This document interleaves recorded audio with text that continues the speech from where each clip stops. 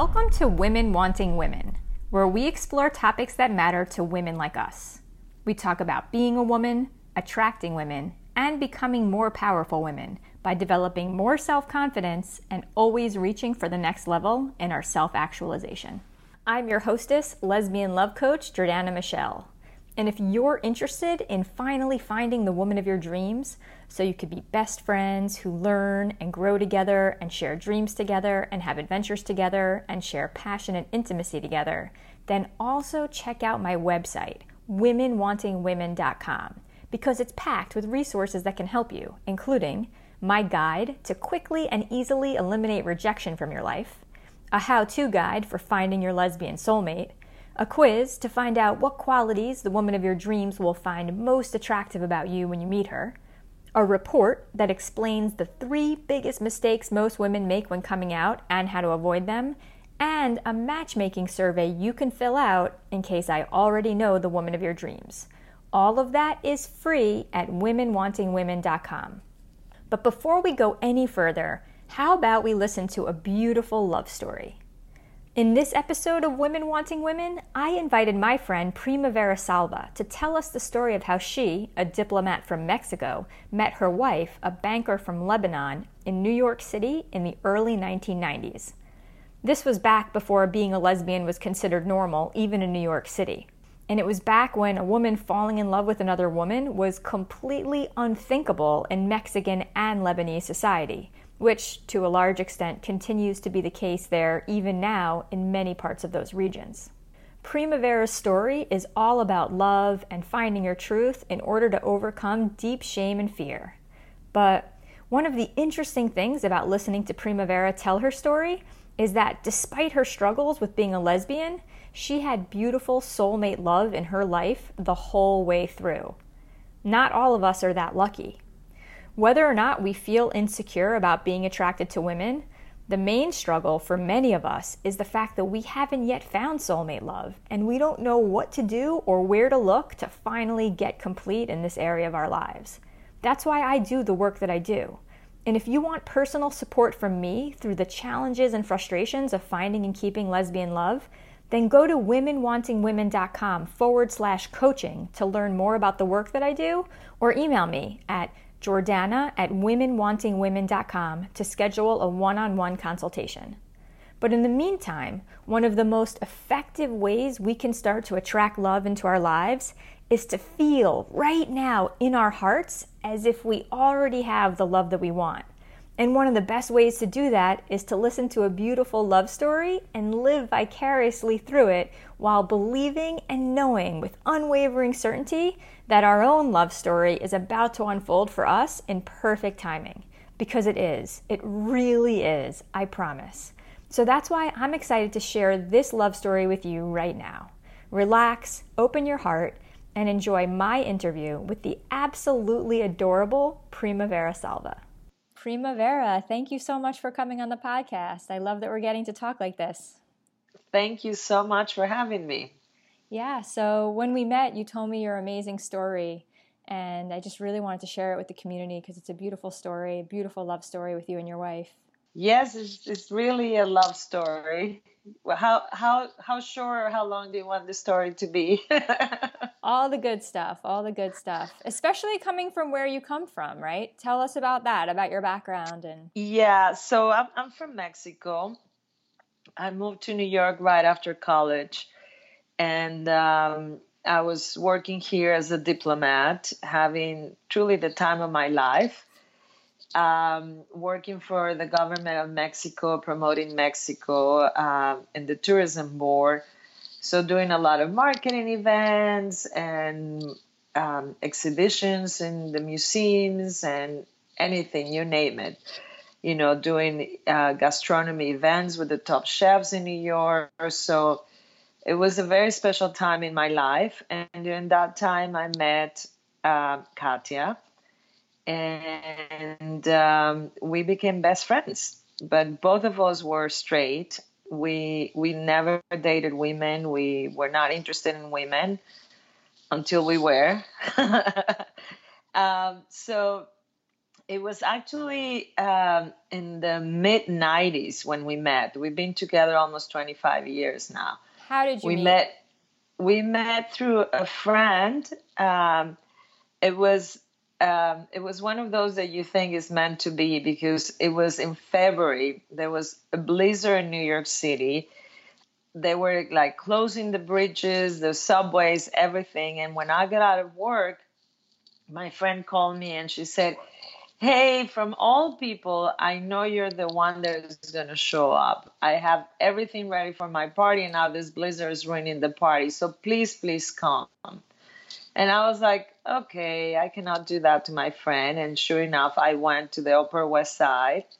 That's so nice Uh, of you, because like I feel as though that would be so sad for someone's party to be ruined. Like I hate that idea of just someone being left alone without a party, right? of course, yeah. So she was like, I know you'll show up. And sure enough, I did. But funny enough, so it was in the Upper West Side. And the other guest that showed up was Katya. She had just moved to New York from LA, and she had no clue what a blizzard was gonna be, right? So we were there, and then it was finally like, I really have to go because they're gonna close the subways. There's no taxis or everything, and my friend said to Katya, "Oh, funny enough, you both live on West Fourth Street. You should take a subway downtown together." And I told Katya, "You want to come with me?" And she was like, "Oh, no, no, no, I'm going to call a car service." There were no Uber at that time. And I was like, car service? That's going to be like a long time wait. She was like, "It's okay, I can wait." I was like, "Okay, fine. I don't want to wait. I'm just going to go." And I started to walk out, and about half block, I hear somebody in heels, tuck, tuck, tuck, running, going, "Hey, hey, wait for me." And it was this woman, Katya, that I had just met. And I said, "So what happened to your car service?" And she said, "Oh, it was about a 5 hour wait, and it wasn't guaranteed." And I was like, "Okay, I knew." When you first met her that night, did you feel anything or did you even think anything? No, no, we actually didn't like each other. I thought she was a little bit arrogant. And I was like, whatever, wait for your car service. Bye. So we ended up finding a taxi right in the corner, and we took a taxi together. And yes, it was funny that she's Lebanese, I'm Mexican. So all of my friends lived uptown, and all of her friends lived uptown as well. So we both actually were like, "Oh my God, I finally have a friend that lives downtown. That's great." We exchanged numbers and we said, let's get together at some point. And it took maybe a couple of weeks to get together. And when we got together, it was like we never separated afterwards. It was really crazy. We went out to have a drink. I was having a sore throat, and I was like, "Oh, fine, let's go out." She called me, and I said, "Sure, I'm not feeling great, but let's go out for a drink." And we went out, and I was having tequila because I had a sore throat. And she thought that was hysterical, that I would cure myself with tequila. And I said, "Well, this is how we do it in Mexico, right?" So she was trying to impress me. She was drinking that drink with flames, like a Jägermeister. I forget how it's called. And I was like, "What is this woman drinking?" So to make a long story short, it was a Monday night. We still remember. And we went out to the Merc Bar that was in Soho. It was snowing. It was like March. And we ended up hanging out there until like 4 a.m. on a Monday. And what were you doing? Like you didn't know you were attracted to her, so what were you doing? No, we were like drinking and flirting with all guys. We both went home with a different guy that night. So that was March, and then time went on, and we started to go out every day. Every day we'll find something to do, go out dancing, go out to eat, go to a movie, go to a concert, this and that. And even like my group of friends, when I would say, "Oh, my friend Katya is going to join us for this concert," everyone will be like, "Oh, why are you inviting your friend?" And I'll be like, "What's wrong?" What's wrong with you guys?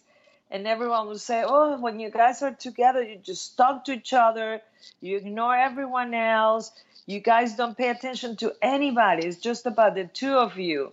And I remember laughing. I was like, what is this? High school? Come on. So, I've always been very social. I'm usually the one organizing everything for my friends, like a party, an outing, a picnic, a concert, this and that. So I was like, well, too bad, I'm organizing this and I'm inviting my friend Katya. So life went on. We spent all the spring like that. And then in the summer, a friend of mine had a hotel in Marbella in Spain.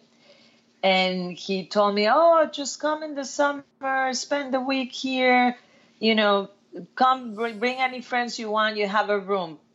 And so I told Katya, let's go to Marbella. And she was like, Marbella is so boring. I was there a long time ago.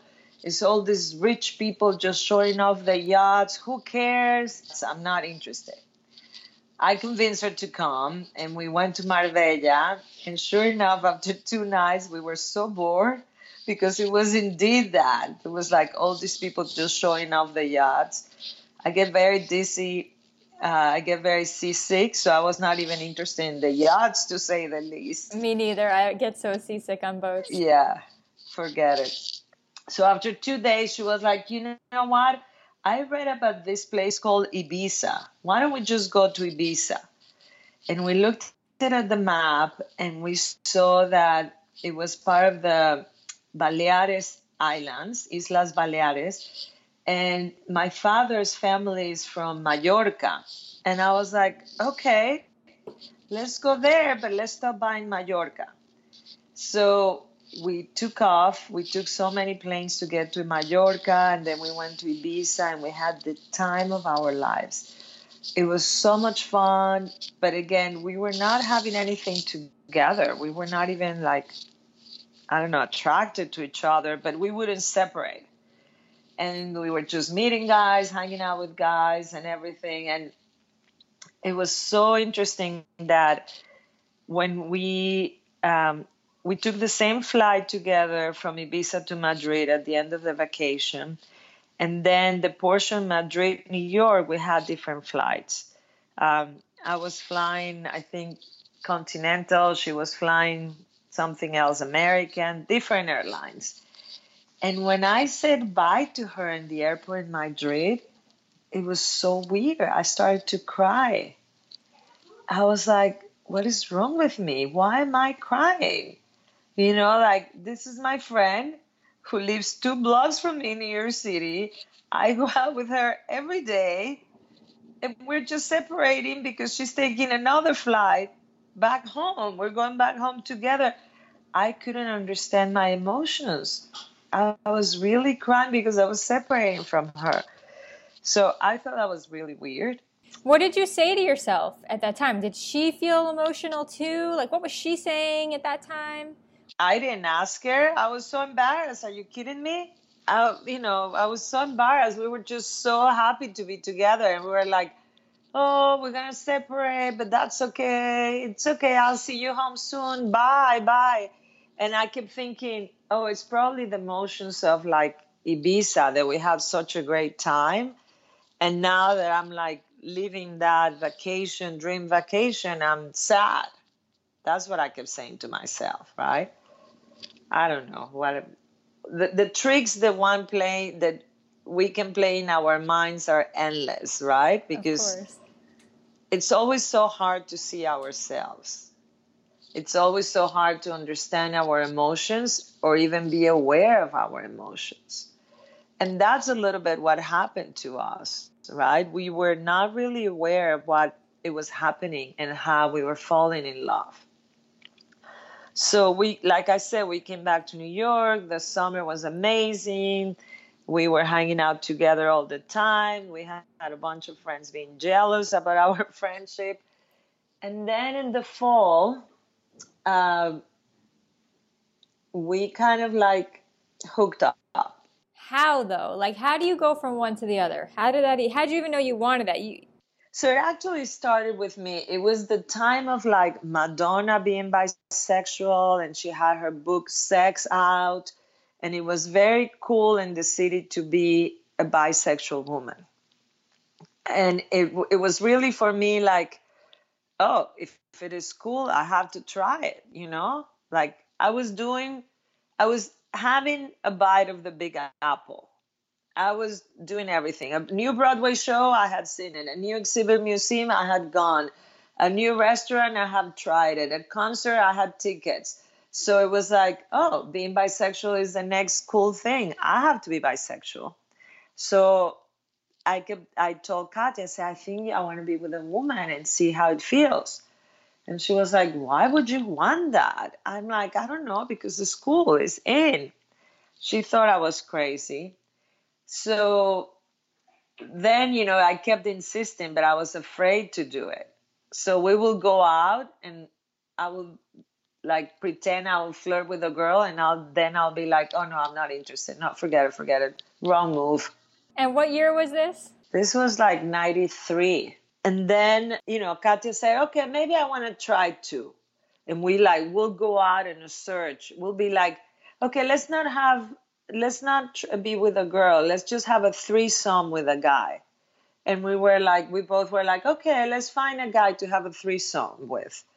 And we wouldn't agree until what time we agreed on somebody. And that somebody probably kind of picked up our energy right away. We were in an event that I was putting together for work, and there were like a lot of diplomats and boring people, or it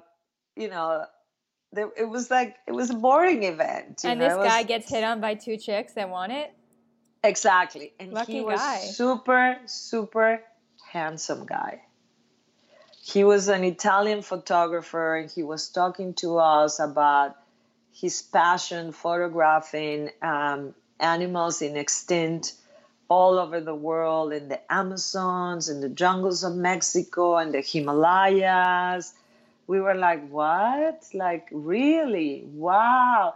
And you have to think, there was no internet at that time, right? So it's not like you'll see everyone's pictures. Like, he will print the pictures and shows the pictures of these animals, beautiful animals, that he will have to spend like a week becoming friends with the indigenous people so he could be accepted in the jungle.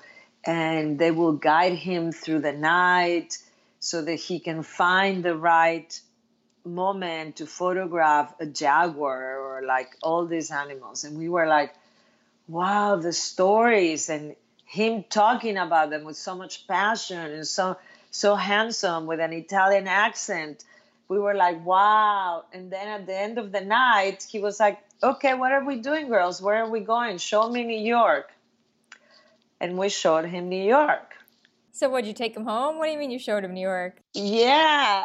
We went out, and I actually had like a suite for work. I wasn't staying in my apartment because all the events were happening downtown.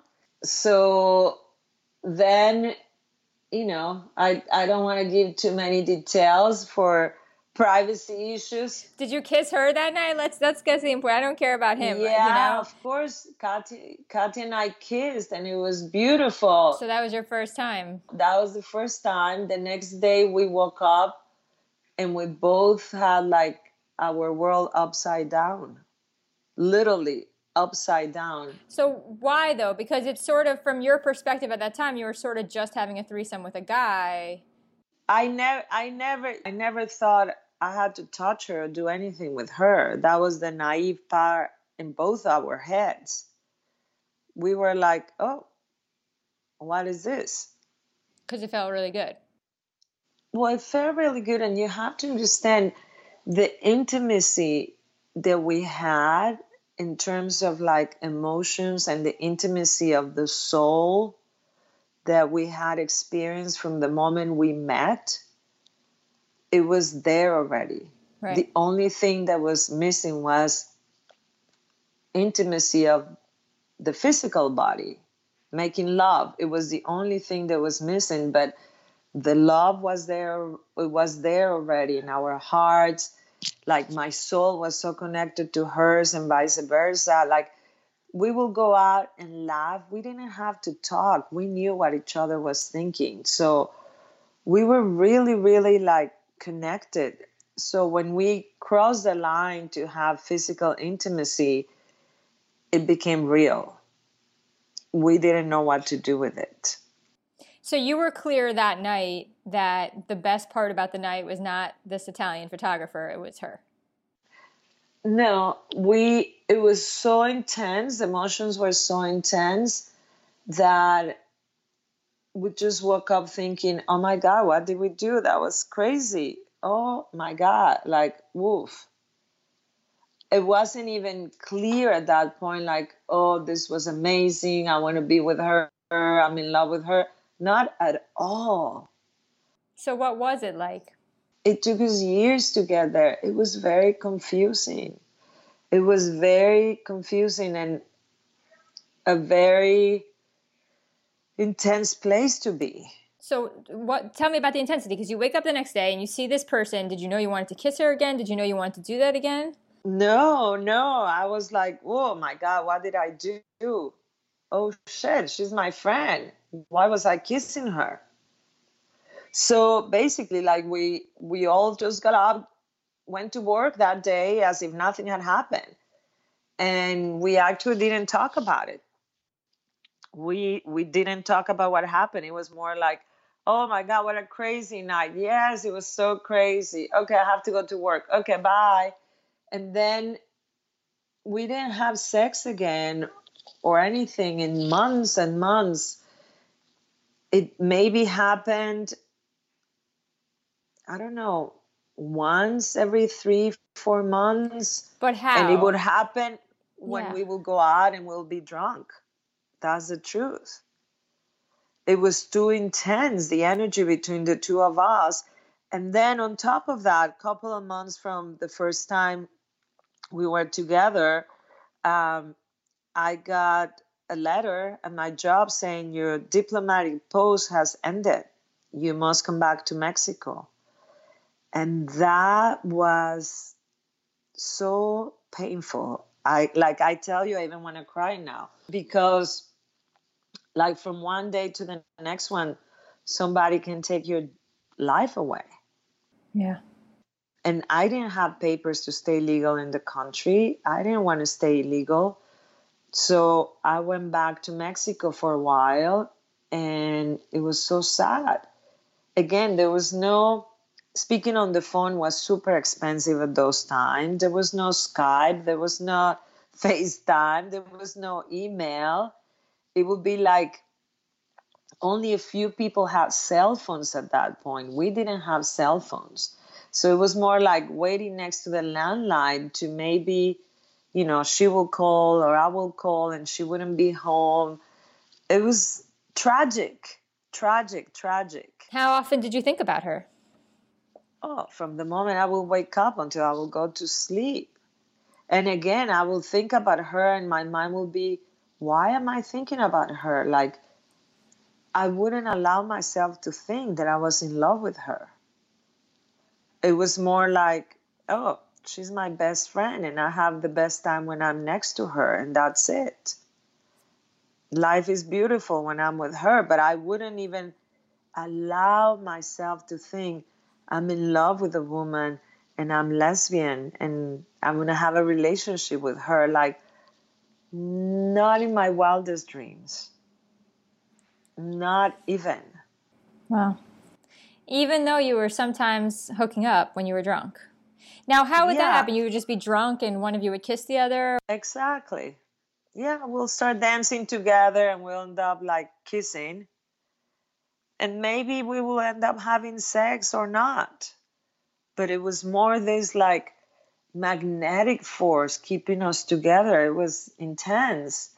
So that was, 93 or so. At the same time, I had met a guy who fell in love with me the day he met me. it was an interesting thing. I met him through work. I met him right before I went with Katia to Ibiza, and I took him out for dinner for work. And the day we went out for dinner, he started to tell me, "Oh, you're so pretty and so smart." And I was like, wait a minute, wait a minute. I know he's Mexican, and I was like, I know that you're not used to seeing single women who work and are independent, perhaps. I'm not looking for a husband, and you and I need to work together for a couple of months. So I appreciate if you can respect the boundaries. I'm not interested in having anything with you, because this was like day one of a project we were doing together. And he right away said, "Oh my God, I'm so sorry if I insulted you." And he said, "No, I wasn't making a pass on you. I want to tell you that I've been looking for a woman for a long time, and I think you're the woman of my life. I want to marry you." I was like, "What? You made me 8 hours ago and you want to marry me? Like, what is this?" So I laughed and I just said, "Please, this conversation is not happening again. And if you cannot contain yourself, I'm just going to ask to my boss to put somebody else in this project." And he was very respectful. Nothing happened. So once my diplomatic post ended and I was in Mexico, I started to see him actually. And he asked me right away, "I want to marry you." And I was in such a state of confusion. I was lost. Um, I didn't have a job. I had been living in the States for 6 years after college. I felt like a foreign in my own country. I didn't know where I wanted to live, in Mexico City or go back to my hometown or move to Cancun. He worked for the government of the state of Quintana Roo, which is Cancun, Tulum, all those beautiful places. And he said, "Why don't you move to Cancun and maybe you find a job there that you like?" And I did. So I was working in Cancun, and he said, "Just marry me. What are you waiting for?" And it really felt like the best solution to my life. Because up to this time, I will fly to New York to see Katia. She will fly down to Cancun to see me. And every time we will say bye, it was so painful to live in that way. And how often were you able to see each other? Like, we'll see each other once a month, maybe. Oh, that's a lot. That's a lot for some friend. Yeah. Oh, yeah. Even more so sometimes. Like I said, I was the friend here organizing everything. So when I left, it wasn't like only a friend left, but all my friends were like, "No, no, we're all going to pitch in for your ticket. You're coming to New York. You're coming back. We all miss you." But obviously, the one that was missing me the most was Katia. So I would just come for every excuse I could. And then I got married. I had a beautiful wedding in Cancun. All my friends came down. And Katia then was there? Katia was there. Was she happy for you? What'd she say about it? She was happy for me because I always wanted to have children. So she will make fun of me that I will go out and have a date with somebody, and the next thing I will be like, "Oh, maybe I'll marry him, and we'll have kids. How do you think my kids will look like?" And she'll be like, "Prima, you met the guy 2 weeks ago. Why are you thinking in that way?" And I'll be like, "Well, I really want to have kids, and I'll be like, "I'm 26." And in Mexico, all my friends got married between 18 and 25. So me being 26, I felt like I was an old lady.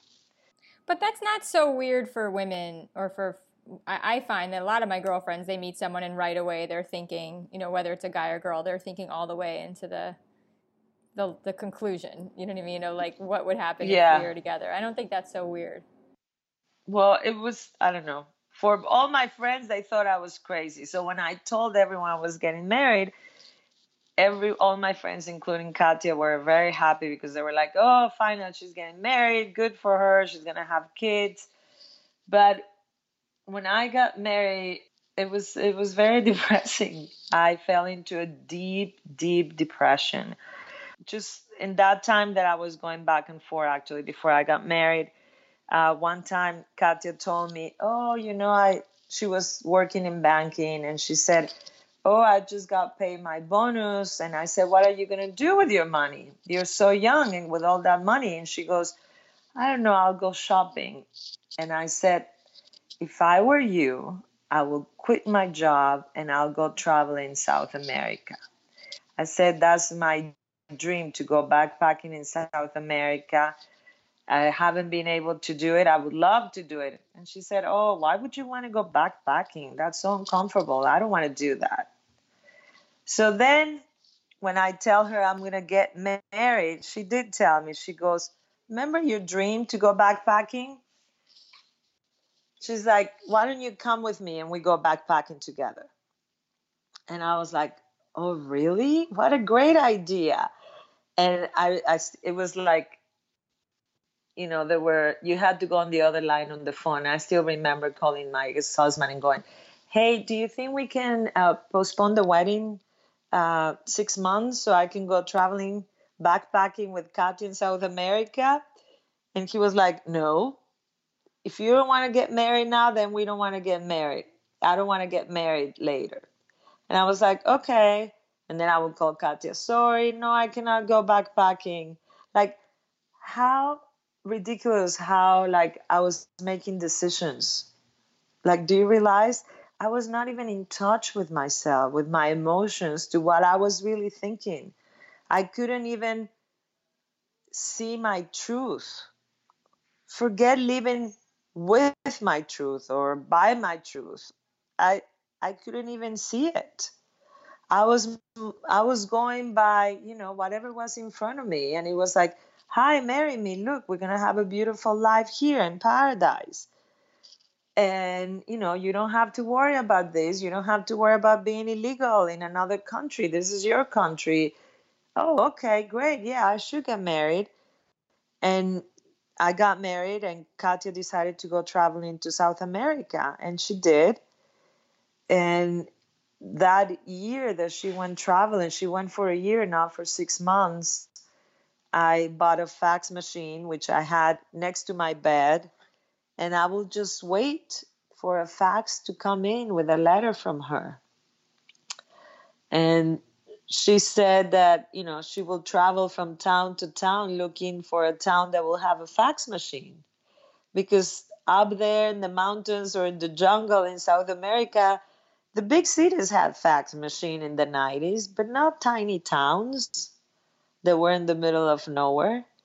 And that's how we lived for a year. That must have sucked. I still have all those faxes. I ran into them the other day in my closet. It was so sad, so sad. Oh man. So, so, so sad. There were times I wouldn't even get out of bed, just crying and crying and crying. And you wished obviously that you were with her. I wish I was with her, and I wanted my life back. It got to a point I would turn on the TV and I will, all these movies are about New York and music videos and things like that. And I will look at something that was New York, and I will be like, I will drown in my tears. It was very sad. So when I was in that deep, deep depression, I really didn't want to live anymore. I was like, I made a big mistake. I'm done. I don't have the strength. I don't have the force to change my life. And truly, how would I change it? To go and live with a woman? To really be honest about the love I have in my heart for her? Was It there a was part of just, you that thought that even, or were you still not even thinking that? And did you think she no. would have wanted that too? Well, at that point, I started to think that, I think I'm actually in love with this woman. And it's not okay to be in love with a woman. no, no, no, no, for me, this cannot happen. And in fact, that's when I got into spirituality. I met a meditation teacher, a Kundalini yoga teacher, who helped me. He said, you need to start doing this meditation, this meditation. And I started to meditate every day. And then in one trip to New York, he gave me a phone number of my teacher, who has been my teacher for 25 years now, Dr. Joseph Michael Levry, who is the founder of NAM, the yoga and meditation I teach. And I had a private session with him, and he looked at me and he said, stop crying. He's not the man for you. You're going to get divorced. And don't worry, you're also going to have a child, because your soul was a mother of many children in another lifetime and is eager to have more children. And when he said that, he gave me my life back. In that moment, he restored my faith, my hope. And he didn't tell me, oh, you're going to be with Katya or anything like that. Did he know Katya? So, yeah, it was a very interesting encounter. I came to New York with my husband. And like I said, my meditation teacher from Mexico gave me his phone number. So I called him and said, I'm here in New York for a month with my husband. You're highly recommended by my teacher. Can I put together a group of friends for you to see privately and do a session? He used to read the aura, the electromagnetic field, and the palm too. He doesn't do it anymore, but he's very insightful. And was Katya back yet, or was she hadn't left yet? Or? So yeah, this is a year into my marriage. After her 1 year traveling backpacking, we came to New York. She came to New York as well. It was like a month. It was like a gift that my husband gave me because I was so depressed. And he said, why don't you rent an apartment in New York, go for a month, and I'll go back and forth between work and New York. It was like that. I was like, okay, yeah, great. I felt like I was having my life back. And did Katya stay with you in the apartment? Katya will stay sometimes, yes. And sometimes we will have sex, but it was, I don't know how to explain to you. It wasn't like, oh, I see you, let's have sex. It wasn't, it was more like a sad, painful thing. We will cry a lot together because we thought we wouldn't ever be together. Did you know at that point that you wanted to be? Like, did you know what you were crying about? Yeah. I mean, we both will cry, but it's still, I don't know why. I mean, if I tell you this, it's hard to even believe. We wouldn't speak. It was not until around this time that she started to tell me, like, she said, I went to the highest mountain in South America, to the deepest jungle, and I realized it didn't matter where I was. All I wanted was to be with you. Aww. And she will say those things, and I'll be like, no, no, no, no, no, stop. You can't say that. That's not possible. Aww. I went to a retreat with this monk, a lama, Tibetan monk, like the second one after the Dalai Lama in Mexico. And I had a private session with him, I remember, and I explained to him that I was in love with a woman. And he said, oh, no, not in this lifetime. It's not possible. You need to wait another lifetime to meet her again in a different form. And I truly believe that that's what I had to do. So every time she will try to talk to me about love, I will freak out and cry and cry and cry. I will totally freak. Like, it was too painful. But she, at that point, was starting to realize it. She got to the top of the highest mountain, the deepest jungle, and she knew that she was in love. Yes. Yes. And was she more able to accept it than you were? She was, because she was like, who cares about what anybody else's think? And I was like, no, I can't. I can't tell my family in Mexico. I can't tell anybody. Like, no way. All I felt was shame. Shame, shame. And truly, like, throughout the years, now I understand that it was pure homophobia. Like, I had a lot of gay friends, but not until it happens to you, you realize how difficult it is to come out, how difficult it is to accept, your love or your gayness, homosexuality. I mean, not for everyone. It was for me. Perhaps now is different. I mean, even in Mexico is different now, but 25 years ago, a woman being gay in Mexico, forget it, was not respected at all. Like, my family, I couldn't tell my family until many years later.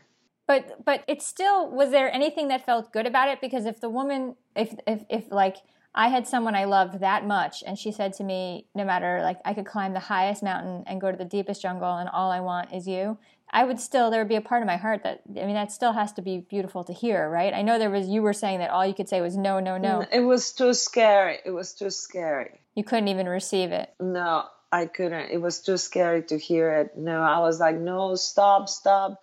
This is wrong, stop.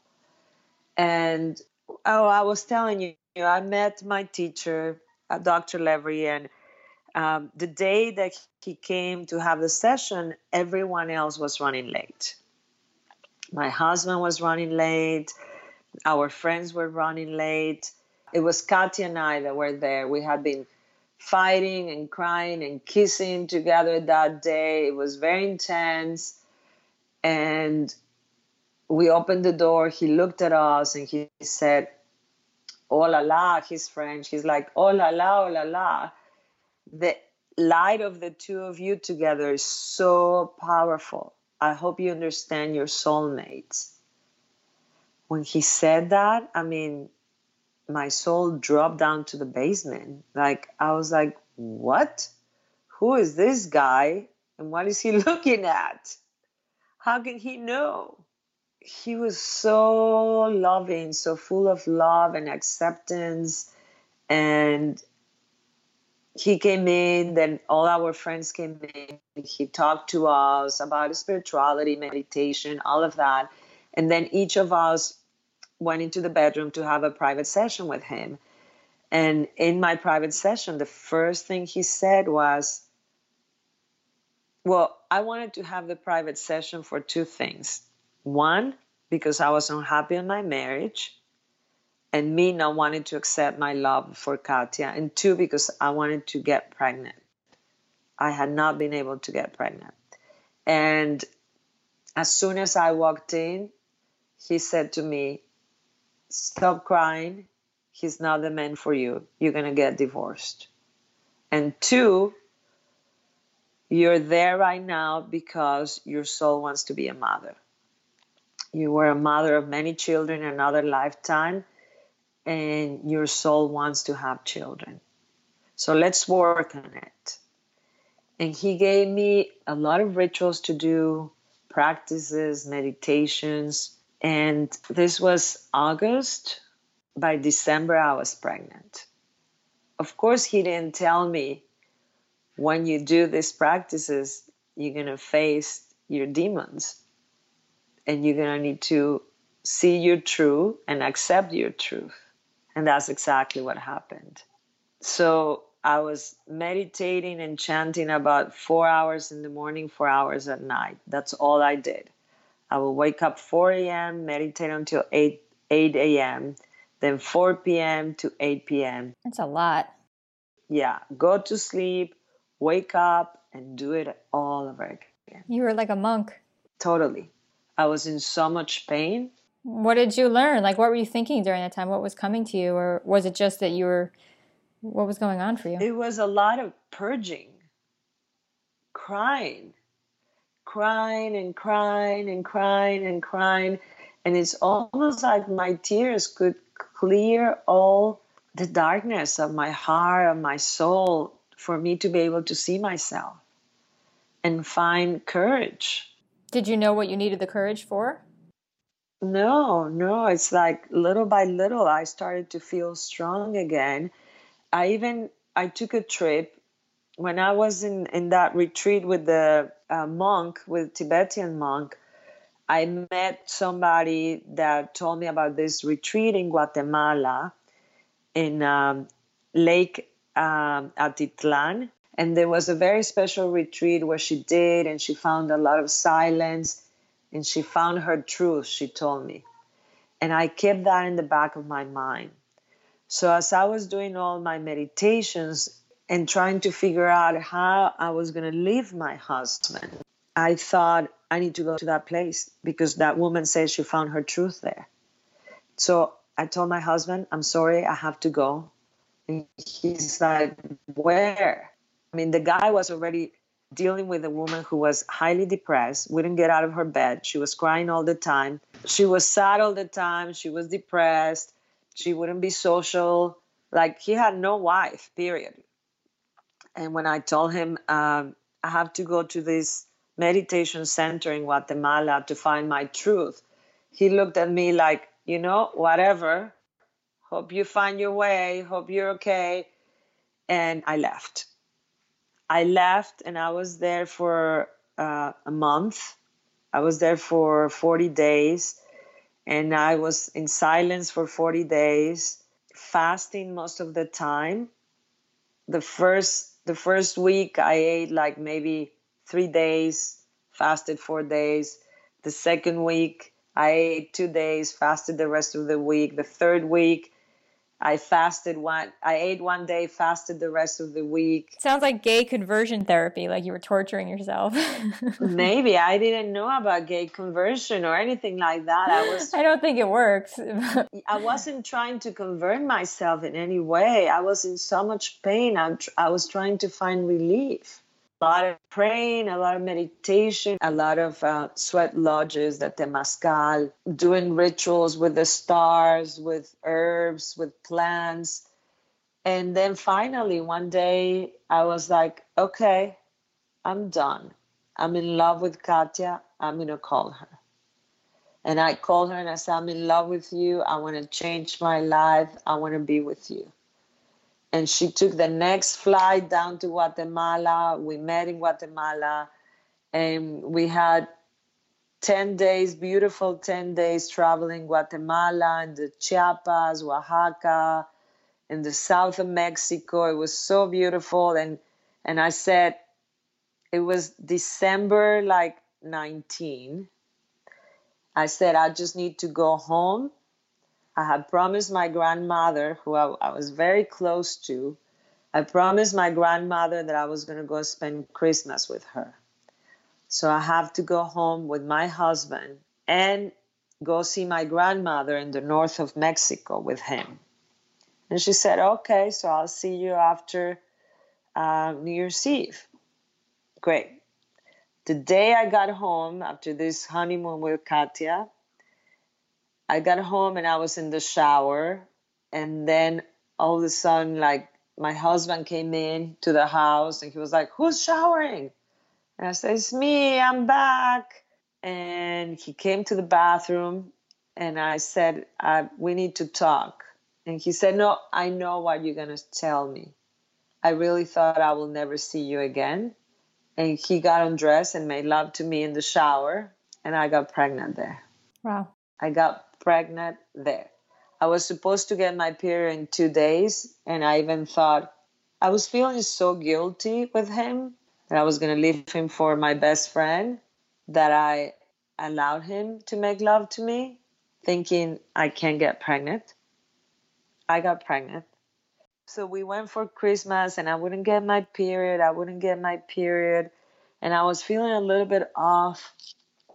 And I told my cousin, who's a doctor, I think I probably have parasites. I was living in the jungle in Guatemala and I was, just eating whatever. And she said, well, if I give you medicine for the parasites, you won't be able to toast on New Year's Eve, so wait until New Year's Eve passes. And I said, okay, yeah, I'll wait for that. And then I still wouldn't get my period. So January 2nd, I went to the doctor and I said, before I take this medicine, can you do a blood test to see what's wrong with me? And the doctor was like, there's nothing wrong with you. You're pregnant. I was like, what? Pregnant? And the doctor was like, yeah, you have no parasites. And I'm glad you didn't take that medicine because that would have damaged the baby. It wouldn't be good for the baby. It's so crazy that the minute you were clear and that you were true to your truth, you were able to conceive. I got pregnant. It's amazing. Can you imagine? Yeah, it's really crazy. And that's exactly what my teacher told me. There's a duality inside of you that you have to clear. And the minute you cleared it, you were able to conceive. Boom. Yeah.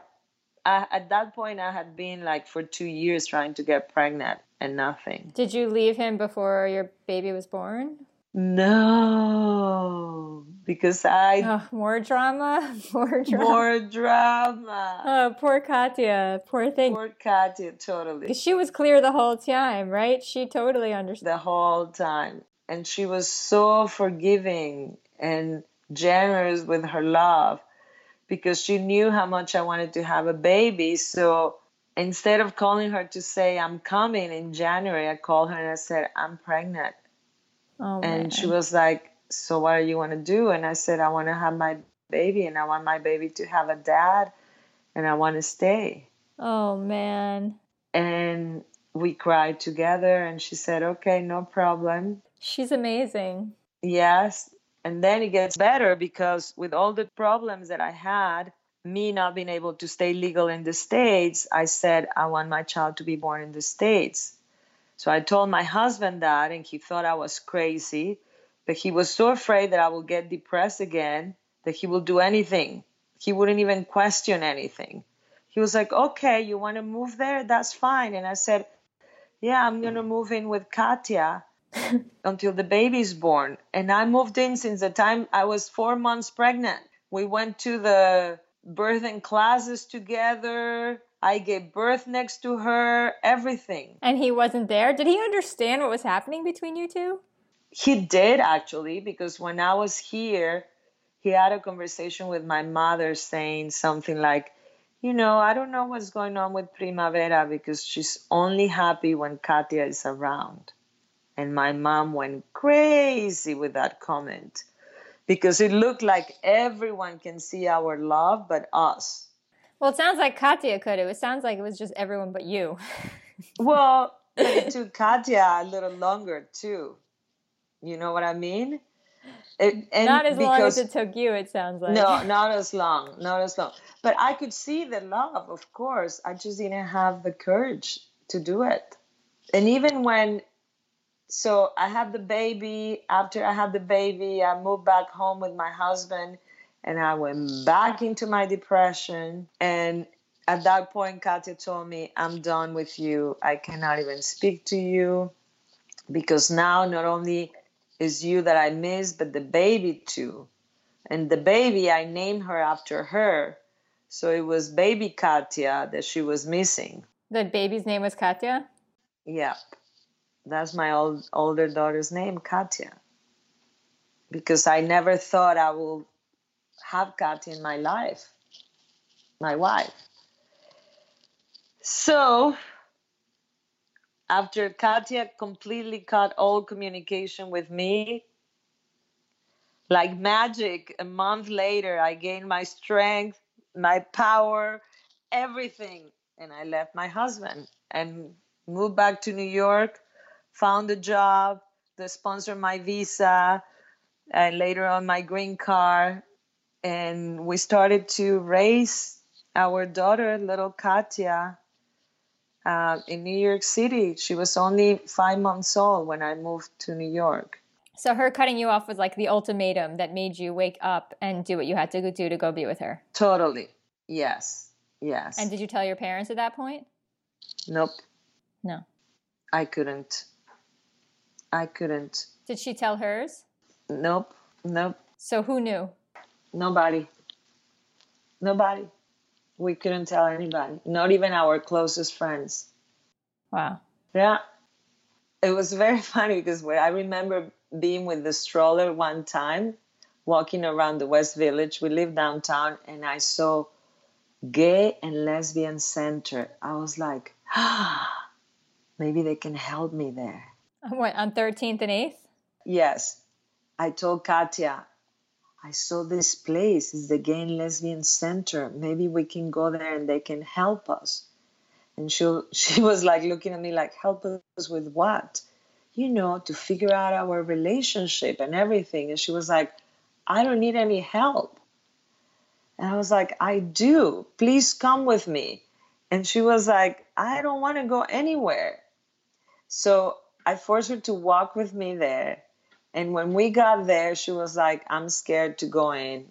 I don't have anything in common with gay and lesbian people. I'm just in love with you. And I was like, I know, but we're lesbians. And we both, even at that point, were like, we're not lesbians. We're just in love with each other. And so I went into the Gay and Lesbian Center, and I was so afraid. I remember the big counter, and the woman behind the counter said, hey, can I help you? And I was like, nope, nope, nope, nope, nope. And I grabbed a brochure that was there, and I took that brochure with me like a newsletter. And I remember reading every word of the newsletter. I took two things out of that newsletter. There was an ad for progressive education, Little Red Schoolhouse. And I thought, this is a school where my daughter needs to go. And then there was a little ad or whatever of a therapist. If you have issues with your homosexuality, emotional issues, and I call her and I started to go to therapy, I will go, imagine me, I will go to individual therapy, couples therapy, and group therapy. And then I will still continue with all my yoga and meditation. And I had a job and I had a baby. Like, I didn't sleep. I was just focusing on, like, I have to solve this. I have to figure it out. But Katya was comfortable, it sounds like. She didn't feel as tormented by it. She just couldn't tell her family, but she couldn't tell anybody. She was fine in the closet. Was she ashamed, or she just knew that she would get in trouble? Like, it would be worse if she told people? Oh, yeah. Like, she I don't know if she was ashamed or not, but she wouldn't tell anybody. But you sound like you were tormented by it. I was tormented. I was in pain because I was in pain that I was not able to live my truth. It just happened to be that it was homosexuality, my truth. But I was tormented not to be able to be myself with everyone. You have to think, like, I've always been super social and have friends and this and that. And all of a sudden, I couldn't share my love. I couldn't be open about it. I had to hide my feelings, my emotions, my love, everything, my relationship. People were like, why did you get divorced? I'm still thinking about your wedding. It was amazing. Why would you leave this guy? And I'll be like, well, let me think. What can I make up this time? Were you at least happy because you were with her? Oh, yeah, we were very happy. Like, once we closed the door, we're like the happiest people. Finally, I came out to my mom, and my mom said, I don't want to know. I'd rather live in denial. I don't want to hear any of this. For me, Kat is your best friend, and that's it. And I really hope you never tell your daughter what her mother is. And I was like, what? And I think that comment was such a trigger point to me that I was like, no, Mom, it's the opposite.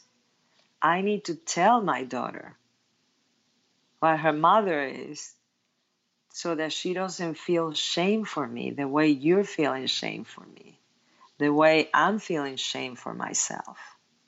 Because there is nothing wrong to be gay. And, it was really through the school. My daughter ended up going to Little Red and to Corliers, both fabulous schools downtown. I became very involved in the school, part of the Gay and Lesbian Family Committee. And it was a lot of learning for us as a family. There were not, I mean, right now, the explosion of gay and lesbian families there are, because fertility methods are more available right now, is very different. There were 2 lesbian families in the entire school. Today, there are 3 lesbian families in the classroom of my younger daughter. It's huge, huge, huge, huge difference. I think there were like 2 lesbian families in the entire school and 3 gay families with 2 dads. Right now, oh my God, there are like 20, 50. I'm part of an organization called Family Equality, that what we do is to promote equal rights for gay and lesbian families. I should say LGBTQ plus families.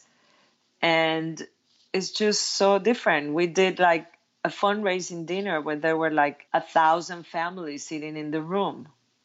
But all of this sounds like a movie from another time, and it was 25 years ago. It was very different, especially 25 years ago in Mexico, 25 years ago in Lebanon. Katya's from Lebanon. It wasn't too many years ago that being gay or lesbian was illegal in Lebanon. And that's what we had to deal with. These were our roots. These were our values that we were raised with.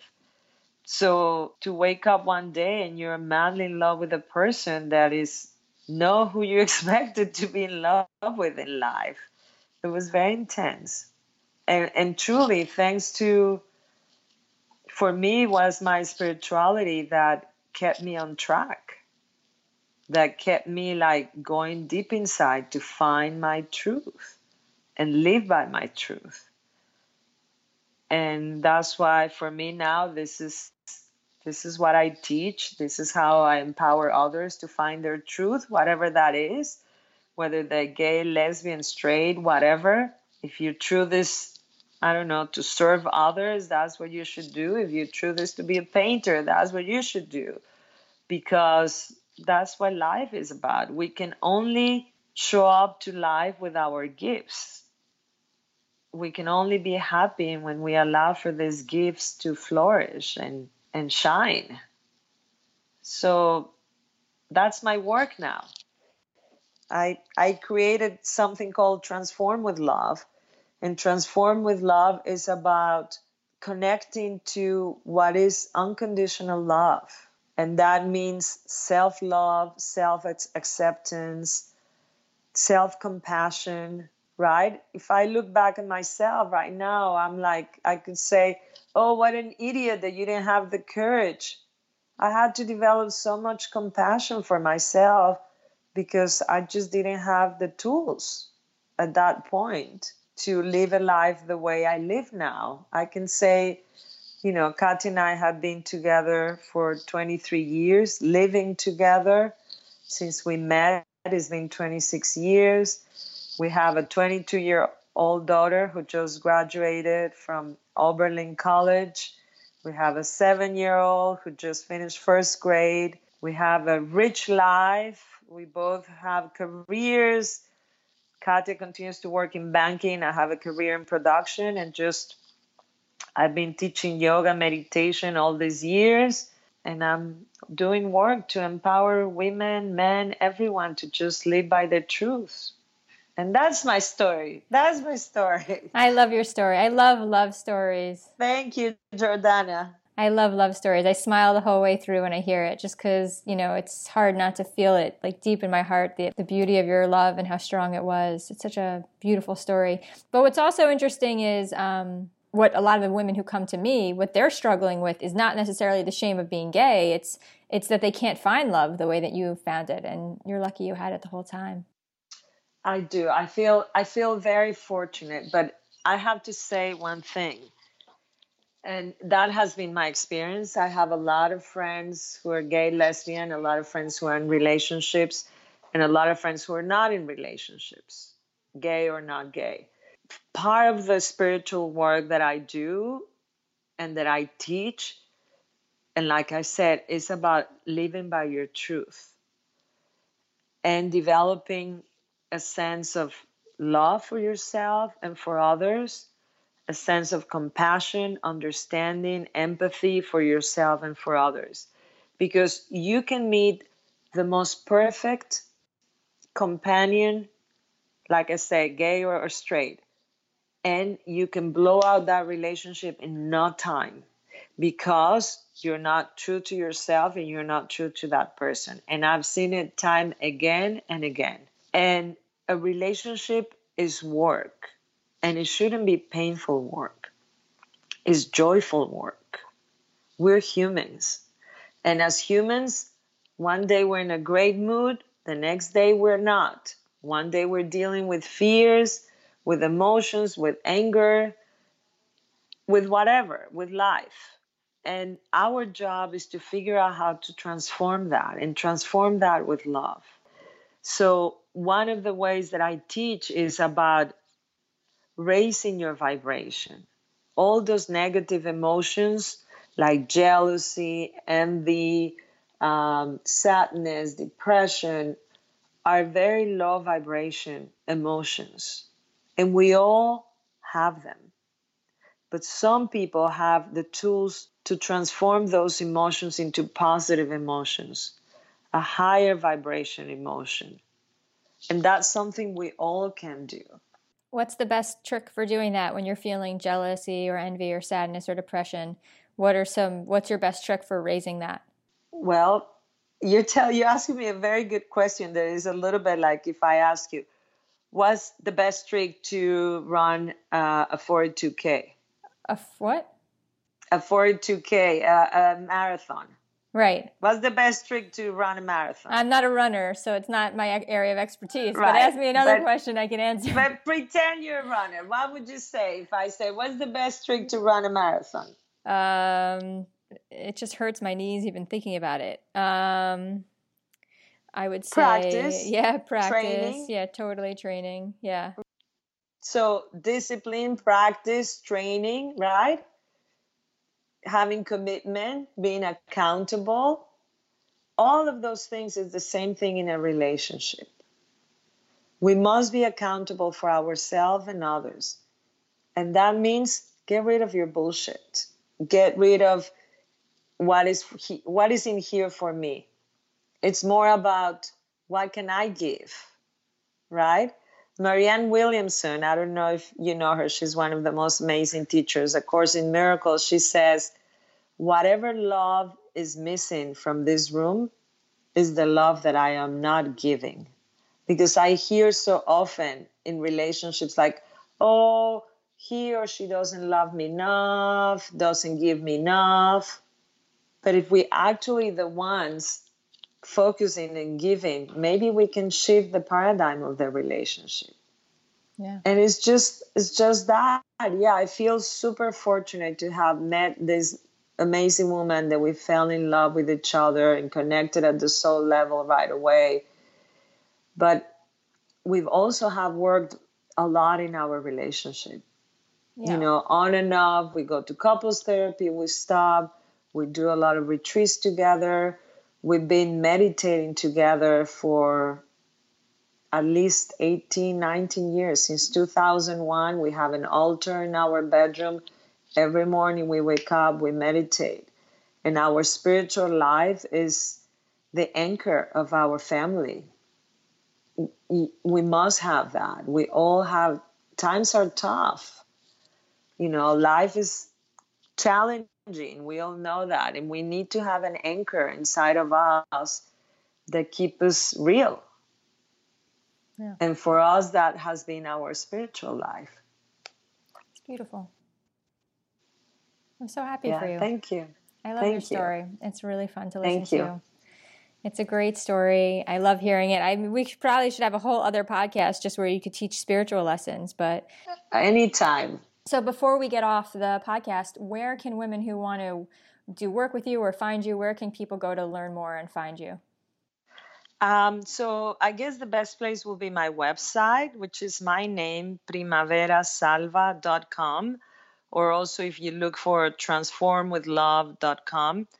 My Instagram, that is transform_with_love. I'm usually posting if I'm teaching any workshops, rituals, anything.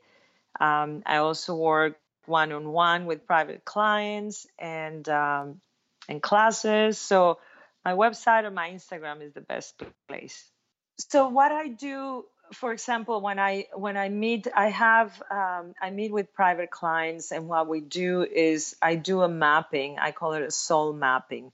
Based on Kabbalah, we look at what are their strengths, their weaknesses, their challenges, and also what are their gifts, and how to live from that place, from the place of high vibration that I talked about, how to transform any low vibration into high vibration, right? And based on that, we all have a lesson to learn every year. So we figure out what is the lesson of the year and how you're honoring the gifts that you're given to work with in life. And I teach people how to meditate, how to do breath work, things, tools and rituals that are going to help them be in that place of high vibration, right? We come to this lifetime to experience one thing: unconditional love. And in order to do that, we have to be vibrating in high vibration. Because when we actually vibrate love, unconditional love, is when we're able to connect to our soul. So that's the password. Love is the password to your soul. And what I do is to help you connect to your soul, where all the truths that you're looking for, all the answers are right there. And when we meet in person, I also do healing sessions with an energetic method that helps you to clear also karma. And karma is, things that we're carrying from past lives or from our childhood that is blocking us to be our best version of ourselves. Wonderful. Thank you so much for sharing all this. Thank you, Jordana. It's been a pleasure. You're wonderful. I hope I see you soon. Okay. And now I would love to hear from you. Primavera and I covered a whole lot of things in this interview, but I'm curious, what of the many things we spoke about was the most impactful for you? Head on over to the blog at womenwantingwomen.com and let us know. And if you're interested in finally finding the woman of your dreams, so you could be best friends who learn and grow together and share your dreams together and have adventures together and share passionate intimacy together, then there are tons of free resources for you on womenwantingwomen.com that can help, including a guide to quickly and easily eliminating rejection from your life, a quiz to find out what qualities the woman of your dreams will find most attractive about you when you meet her, a quick guide to the 3 biggest mistakes most women make when coming out and how to avoid them, and a free matchmaking survey you can fill out in case I already know the woman of your dreams. All of that is free on my website at womenwantingwomen.com. And when you claim your free access to any of those things, you automatically become a Jordana Michelle Insider, which will give you instant access to an email training series I created to help you get on your game to finding your soulmate faster and easier, and to help you grow the deepest possible love together once you finally do meet. Plus, you'll get exclusive content and special giveaways and some personal updates from me that I just don't share anywhere else. So go to womenwantingwomen.com and check it out for yourself and share it with any other LGBT women that you think can benefit from what I'm offering there. And if you want personal support from me through the challenges and frustrations of finding and keeping lesbian love, then go to womenwantingwomen.com/coaching to learn more about the work I do, or email me at jordana@womenwantingwomen.com to schedule a one-on-one consultation. Until next time, don't forget that hot lesbians are everywhere, that love is real, and that the woman of your dreams is on her way into your life in perfect timing. Thank you so much for listening, and I'll catch you next time on Women Wanting Women.